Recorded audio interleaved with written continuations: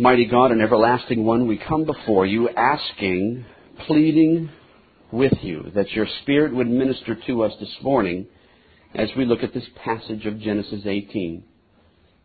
We ask, Lord, that you would bring to light what you would have us to understand and know. Help us, O God, to hear the Word by the Spirit. Help the Word to be preached well. Let their unction be placed in our midst this morning. Let the Word of God be preached with unction, that your grace might minister to us, and that we might be the better and more sanctified for it. We so pray that your ministry would be evident in our midst. And we ask that you would just simply help us to understand the simplicity of the Word this morning. And we so ask it in Jesus' name. Amen. Follow along as I read Genesis chapter 18, verses 1 through 15. Then the Lord appeared to him by the terebinth trees of Mamre, as he was sitting in the tent door in the heat of the day. So he lifted his eyes and looked, and behold, 3 men were standing by him. And when he saw them, he ran from the tent door to meet them, and bowed himself to the ground and said, My Lord, if I have now found favor in your sight, do not pass on by your servant.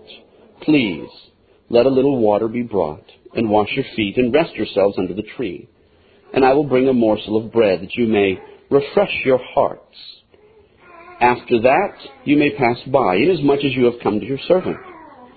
They said, Do as you have said. So Abraham hurried into the tent to Sarah and said, Quickly, make ready 3 measures of fine meal, knead it and make cakes. And Abraham ran to the herd, took a tender and good calf, gave it to a young man, and he hastened to prepare it. So he took butter and milk and the calf which he had prepared, and set it before them. And he stood by them under the tree as they ate. Then they said to him, Where is Sarah, your wife?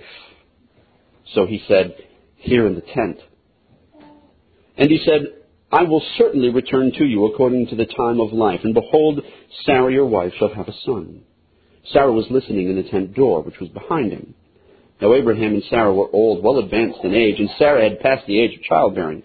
Therefore Sarah laughed within herself, saying, After I have grown old, shall I have pleasure, my Lord being old also?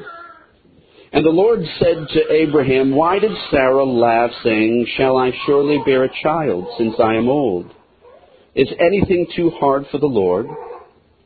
At the appointed time, I will return to you, according to the time of life, and Sarah shall have a son. But Sarah denied it, saying, I did not laugh, for she was afraid. And he said, No, but you did laugh. May the Lord bless the reading of his word to us. We have, in this particular section, the unannounced appearance of God. The Lord, as we see, as Moses wants us to know as a fact, that God has come and appeared to Abraham. The Lord is one who appears. God communes with his people. God communes with his friends. Abraham was sitting beneath the terebinth tree of Mamre. He was cooling himself, and the Lord showed up. He lifted his eyes, he looked. 3 strangers were standing by him. As a hospitable host, he runs to greet them as they draw near. Now, it may be that many wanderers traveled by, but here, knowing God's sovereign power, Abraham is hospitable to those strangers God has brought by. And at the particular point in the narrative that Abraham goes out to meet them, he has no idea that these men are a little different. It's important to see that Abraham didn't know that these men were coming on behalf of the Lord, and that the Lord was in the midst of them. He simply saw 3 strangers. His response to them was of utmost respect, as what would happen as the manner and custom of the day. He acted in a civil manner. He bowed to the ground, and it doesn't mean that he bowed low to worship. The word itself shows us otherwise. It simply means that he was respectful towards them. He called them Lord as a sign of respect. The Hebrew word there is not Adonai, it's a derivative of that, which simply means Sir or Lord. Abraham doesn't know that these men have anything to do with God, at least not yet. He says, if I have found favor in your sight, don't pass by your servant, rest yourselves. He was being hospitable. And a man showing grace and hospitality would do these things. Yet, Moses, in the way that he writes this narrative, wants the reader, that's us, to understand a bit more. Because he adds in the commentary for our sake and says, the Lord appeared to him. That is Yahweh. The objective for Abraham was to help the weary travelers. So he informs his tent, he informs his family of the need for baking and cooking, and that they all attend to their services and their stations. He has a very well-kept home, and he had a very expensive meal prepared for them. Their feet would have been washed, their stomachs filled, and rest would have helped them to continue on their journey. And so he demonstrates self-sacrifice here, hospitality here. And verse 8 says that they ate. It's kind of interesting for the reader, knowing that this is the Lord, that he ate food. Just as Christ ate on the beach with his disciples after the resurrection in John 21, here the Lord partakes of a fellowship meal, which Moses is trying to remind us of close communion that God has with his people. Whether it is three or one, that is the Lord, is more clearly cleared up, I think, by chapter 19, where the two that leave are called angels, which go to Sodom and Gomorrah. In any case, eating a meal together for these people was a sign of reception, was a sign of fellowship. And there's great significance in the intimacy that's noted here by Abraham. And God took careful note of his friend. Then the question comes. And in verse 9, the Lord begins to speak, saying things that only the Lord would have known. Where is Sarah, your wife? How would they know? Only God would have known. What would have been going through Abraham's mind at that particular point? Only God knew the name he had given him. Abram to Abraham, Sarai to Sarah. Covenant. His answer is quick and short. She's in the tent.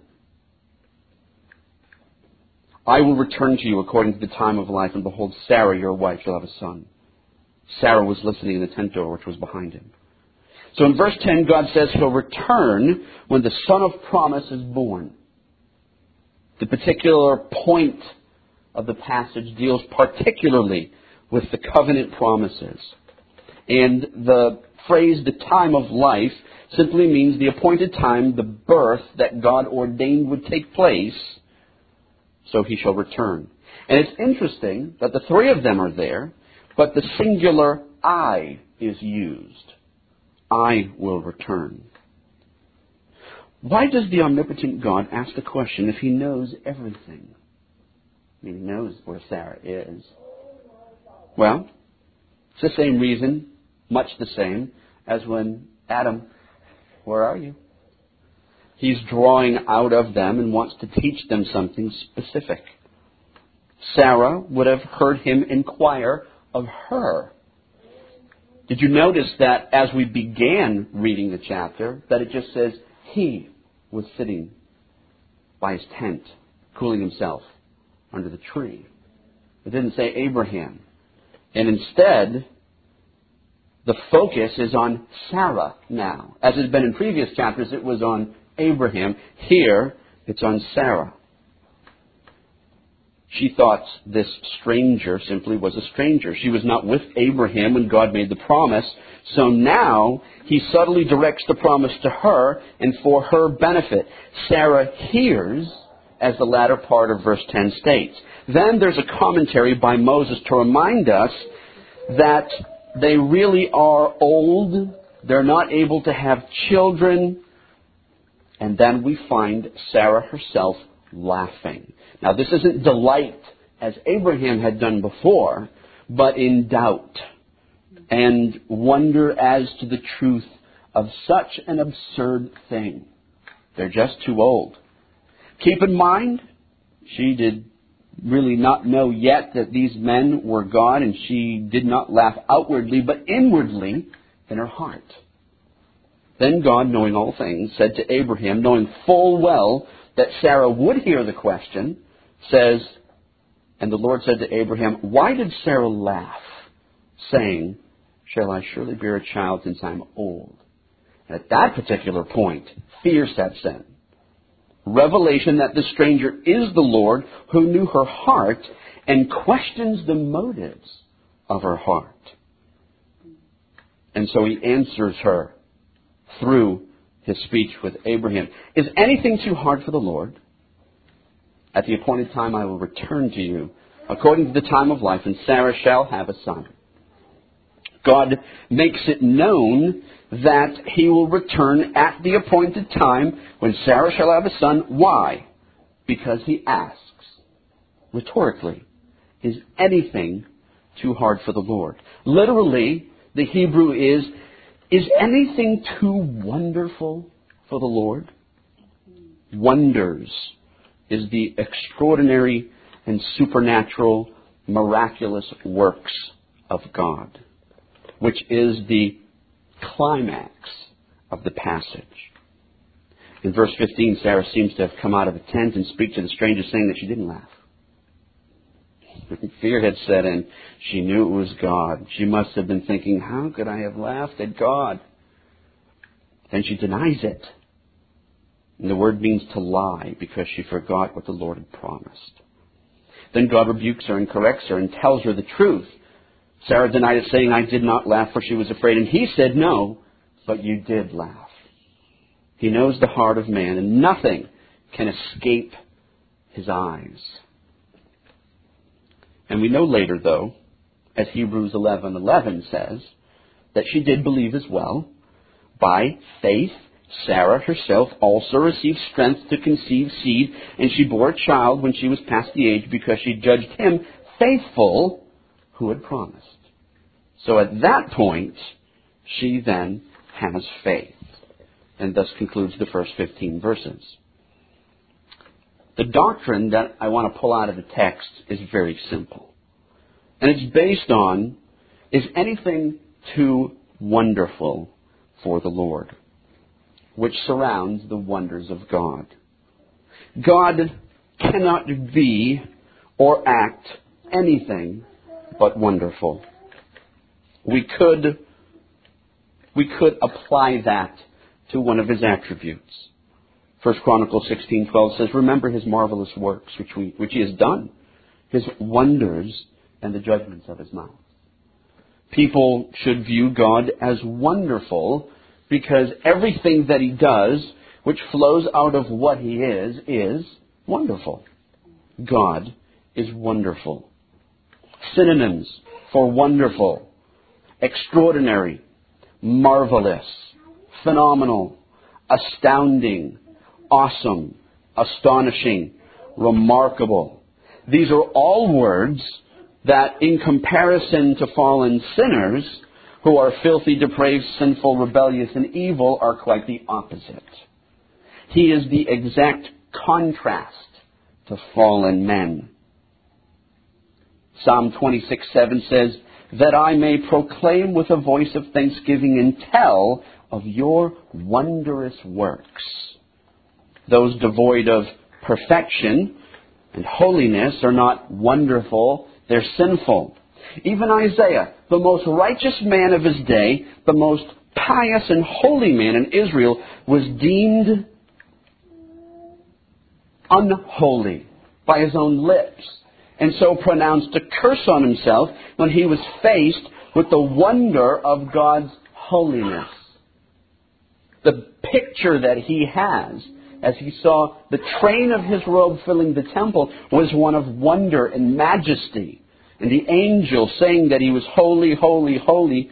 And Isaiah says that he was a man of unclean lips, living amongst the people of unclean lips. God cannot be anything other than wonderful because He never changes. And He's consistently as wonderful as He was before the worlds began. Malachi 3:6 says, I, the Lord, do not change. He doesn't change. There is no shadow of turning with Him. He is always and forever wonderful, no matter what people think, no matter what happens in the world, no matter how many bad things befall us in one way or another. Well, we might ask some questions. To whom is God wonderful? Well, as the passage teaches us, it's particular to His covenant people. God is wonderful to His people in that particular manner. To know the wonder of God is to know of the blessings of God. To know the blessing of knowing God Himself and all the things that God accomplishes. God pours out His blessing upon His people. And in return, they praise God as wonderful. Yet, our praise isn't what makes Him wonderful. He's already wonderful. The psalmist says in 139 verse 6, such knowledge is too wonderful for me. Sometimes the depth of God's graciousness and His loving hand is so deep that it's unfathomable to us. And we must simply pronounce His ways as wonderful. We are like the mirrors that reflect the wonders of God. As Amos 3:2 says, you, O Israel, have I known, have I loved and elected from all the families of the earth. To know is to have an intimate relationship with God. To know the works and the wonders of God's love and the compassion that He has for His people. So it is to His covenant people that He is wonderful. Why is He wonderful? Well, because of who He is, but also for what He does. He's not only wonderful because He's immutably so, but He's wonderful because of the things that He does for His people as well. We have a very easy time praising God for the things that He does for us. We have a very easy time saying to God, thank you for salvation, thank you for redemption. You have been wonderful in these acts. But we should also be praising Him and thanking Him simply because He is wonderful in His being. Outward action is always a product of what one is. God is wonderful, so He has no other choice but to act wonderfully towards His people. His very name is wonderful.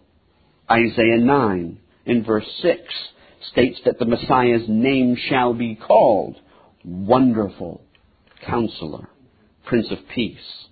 Wonderful alone is His name. How is God wonderful? Well, God acts wonderfully towards His people, ultimately through the redemption that is found in Jesus Christ, rescuing us and saving us from the fall. God is seen most wonderfully in the most wonderful expression of His character, in holiness and love, when He sends His Son, Jesus Christ, to die as a sin offering for us. Sarah was a recipient of the wonder of God's promise of the Messiah through the line of Isaac. Giving Isaac to Sarah and Abraham was a wonderful act because it was going to be the line in which the most wonderful act would come, the giving of the Son of God. Jesus Himself is the wonder of God. He was extraordinary in every way. The birth narrative of Luke 2 and Matthew 1 demonstrate the extraordinary aspects that surrounded His birth. He was marvelous in every way.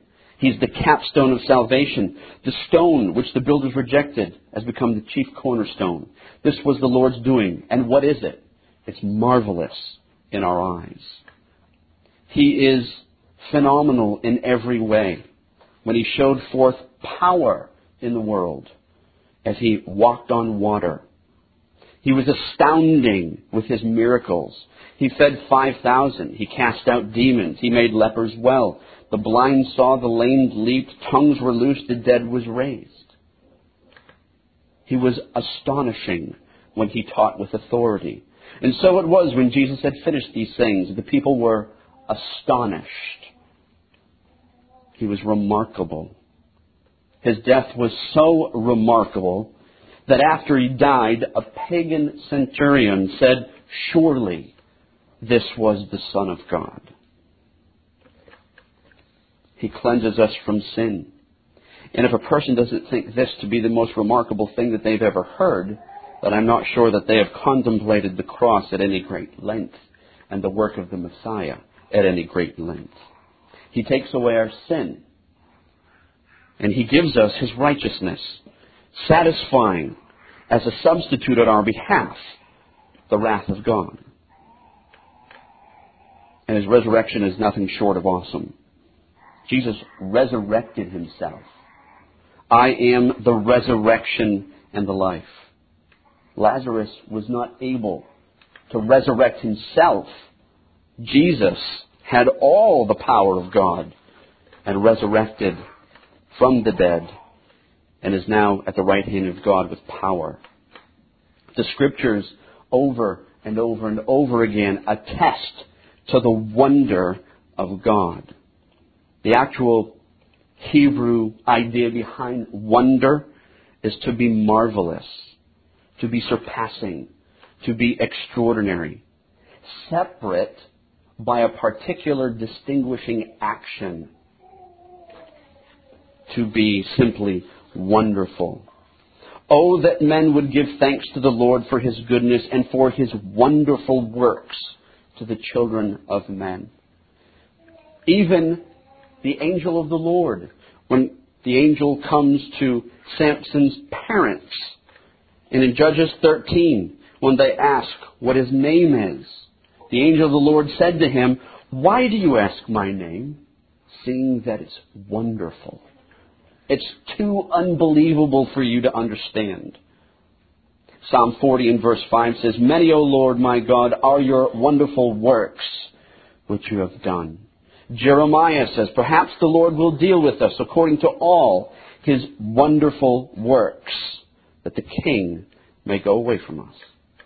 Acts chapter 2, Cretans and Arabs and all sorts of people. We hear them speaking in our own tongues the wonderful works of God. Matthew 21:15. "But when the chief priests and scribes saw the wonderful things that He did, and the children crying out in the temple and saying, 'Hosanna to the Son of David,' they were indignant." How can one be indignant at the wonders of God? At the covenant mediator riding in. Christians should never laugh at the covenant promises or the words of the covenant God like Sarah did, because those things are wonderful. People who call themselves Christians do. They not only laugh at God, but they reject much of His word to suit their own kingdom instead of God's, much like the Pharisees did. Laughing is scoffing at God. It is disbelief. It's really a secret atheism when Christians reject the reality and truth to the wonders of God's word. 2 Chronicles 30 and verse 10 says, "So the runners passed from city to city through the country of Ephraim and Manasseh as far as Zebulun, but they laughed at them and mocked them." That's the kind of laughing that the Scriptures bring over and over and over when someone laughs. Sarah changed her ways and said, "God has made me laugh, and all who hear will laugh with me." And Isaac, which means laughter. That from Genesis 21. Another 3 chapters away. God, however, often laughs at His enemies. Psalm 2 and verse 4, "He who sits in the heavens shall laugh. The Lord shall hold him in derision." Psalm 59 and verse 8, "But you, O Lord, shall laugh at them. You shall have all the nations in derision." 80% of the passages that deal with laughter in the Bible are applied to God laughing at His enemies. How wrong would it be then to laugh and scoff at God's word, at God's covenant promises? Instead, Christians should see everything that God says and does as wonderful. For us, we often have to be reminded of His wonderfulness. Jesus is the epitome of God's wonder. And we are to constantly fill our minds and heart with Christ. Set your mind on the things above where Christ is seated at the right hand of God. We are to do, as we read in Luke 2, what Mary did. And what she did was she held all of these things in her heart. She pondered them, kept them in her heart. The passage that we read in Luke 2 says that twice that Mary did that. The entirety of the Christian life is contemplation and experience and an obedience to the wonderfulness of God in the person of Christ. It's a great contemplation that we have. Our minds are to be captivated with high thoughts of God. Make me understand the way of your precepts, so I shall meditate on your wonderful works. Why? Is there anything that's too wonderful for the Lord? High thoughts of God are set in the context often of worship. Our life is to experience that wonder, and we are to contemplate that wonder.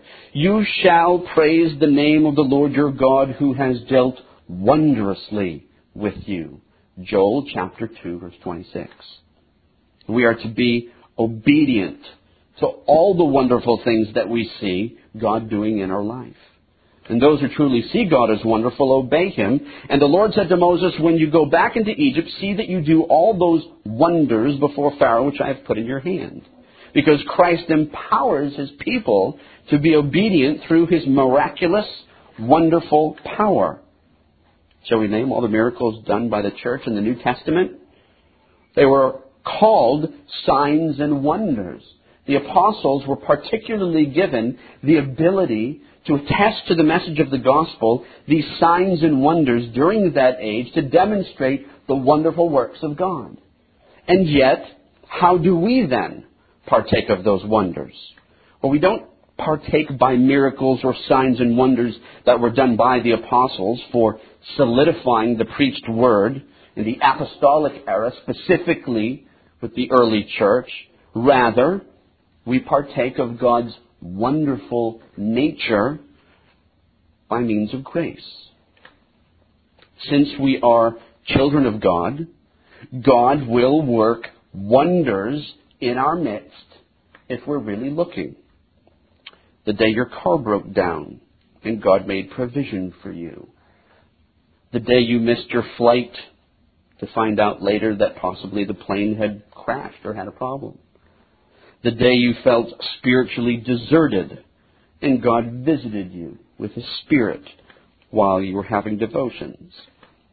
The day the Lord expanded your mind to understand new doctrine that you didn't understand before. The day that you may have been called into ministry. Whatever the day or whatever the circumstance, as believers, we have to see that God's dealings with us are simply wonderful. God doesn't have to deal with any of us, does He? He doesn't have to deal with us at any point and in any way. But we say the same as Joshua said in chapter 3, verse 5. And Joshua said to the people, sanctify yourselves, for tomorrow the Lord will do wonders among you. Those things which are magnificent or excellent or splendid. A real test of Christianity is to ask yourself, do I see the wonders of God in my life? Litmus tests are very easy, but they demonstrate very blatant results. God can be seen in the preaching of the Word and its covenant promises. He can be seen in the sacraments, which are wonderful. He can be seen in the saints as wonderful, although that sometimes is hard. He can be seen in children themselves, in which Christ says He has ordained praise. He can be seen in the things that are made as wonderful. It's very simple what the strangers said to Abraham and Sarah when they were sitting there and listening. Is anything too wonderful for God? Do you believe that God can be wonderful in your own life? Is He wonderful? Do you regard Him as wonderful? are all the providences that He brings you, that which are wonderful. We should look to salvation first as the most wonderful thing that God has ever done in our life. And yet, all of the things that He continues to put up with in each of us, knowing full well that we are sinners and knowing full well that we disappoint Him at every turn and knowing full well that we are not perfect, yet God still ministers to us in all of the difficulties in our life. It's interesting whenever you talk with people in general, the fall always comes up. It's always about how sick they are or how they feel or how tough life is, or it's always something to do with the fall. Imagine if instead we were to shift our focus a little bit, and when we begin talking with people, instead of talking about how difficult life is and how we wish we had this or wish we had that, that instead we talked about how wonderful God was today. How wonderful He has worked in our midst. Sarah laughed. She laughed at God being wonderful, which was quite wrong for her to do. It was sin for her to do. Rather, afterwards, she's a testimony to the reality that she took that and reversed it and says, now God has made me laugh. And forever, as the Israelites would have read about Isaac, they would have remembered the wonderful nature of God. Because of exactly what God said to them. Is anything too wonderful? Anything too hard? Anything too impossible? Anything too wonderful for me? I am the God of wonders, the Lord tells us in this passage. So that regardless of what we see, what we do, what's happened to us in the course of a day, how good or bad things might be, we should be looking to see how wonderful He is, because He promises to us, as a covenant God who keeps His promises, that He will be wonderful. The same promise that was given to Sarah is given to us. Is anything too wonderful for Him? Nothing is. Let's pray and ask that the Lord would grant us grace to remember in every part of our day that He is wonderful. Mighty God, something that we don't regularly think about is how wonderful You are. We may have gone out to eat, and it was a wonderful meal. And we may have visited friends, and it was a wonderful visitation. And we may have spent time with our loved ones, and it might have been a wonderful night. Lord, let us be reminded, as it was so reminded very blatantly with Sarah, that there's nothing that's too wonderful for You to accomplish in our midst, because You are the God who keeps all of Your covenant promises with Your people. And You have promised to be with us to the end of the age. We so ask that You would minister that thought to us, so that throughout this week, when we have a tough time in our family, at work, riding in our car, going to the grocery store, thinking about bills, whatever it happens to be, that we would recall and remember that You are wonderful and that there's nothing that's impossible for You. You've saved us. You've redeemed us. You've made us whole. How could we ever doubt how wonderful You are? And we so ask that You would answer us and help us to dedicate ourselves this week to You, the wonderful God, in Jesus' name. Amen. This Reformation audio track is a production of Still Waters Revival Books.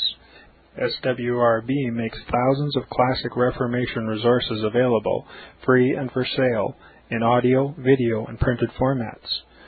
Our many free resources, as well as our complete mail order catalog, containing thousands of classic and contemporary Puritan and Reformed books, tapes, and videos at great discounts, is on the web at www.swrb.com.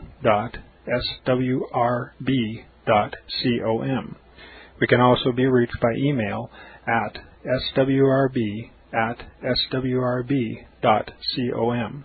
by phone at 780-450-3730, by fax at 780-468-1096, or by mail at 4710-37A Avenue, Edmonton, that's Edmonton, Alberta, abbreviated capital A, capital B, Canada, T6L3T5. You may also request a free printed catalog. And remember that John Calvin, in defending the Reformation's regulative principle of worship, or what is sometimes called the scriptural law of worship, commenting on the words of God, which I commanded them not, neither came into my heart, from his commentary on Jeremiah 7:31, writes, God here cuts off from men every occasion for making evasions, since he condemns by this one phrase, I have not commanded them, whatever the Jews devised. There is then no other argument needed to condemn superstitions than that they are not commanded by God. For when men allow themselves to worship God according to their own fancies, and attend not to his commands, they pervert true religion. And if this principle was adopted by the Papists, all those fictitious modes of worship in which they absurdly exercise themselves would fall to the ground. It is indeed a horrible thing for the Papists to seek to discharge their duties towards God by performing their own superstitions. There is an immense number of them, as it is well known, and as it manifestly appears. Were they to admit this principle, that we cannot rightly worship God except by obeying his word, they would be delivered from their deep abyss of error. The prophet's words, then, are very important, when he says that God had commanded no such thing, and that it never came to his mind, as though he had said that men assume too much wisdom when they devise what he never required, nay, what he never knew.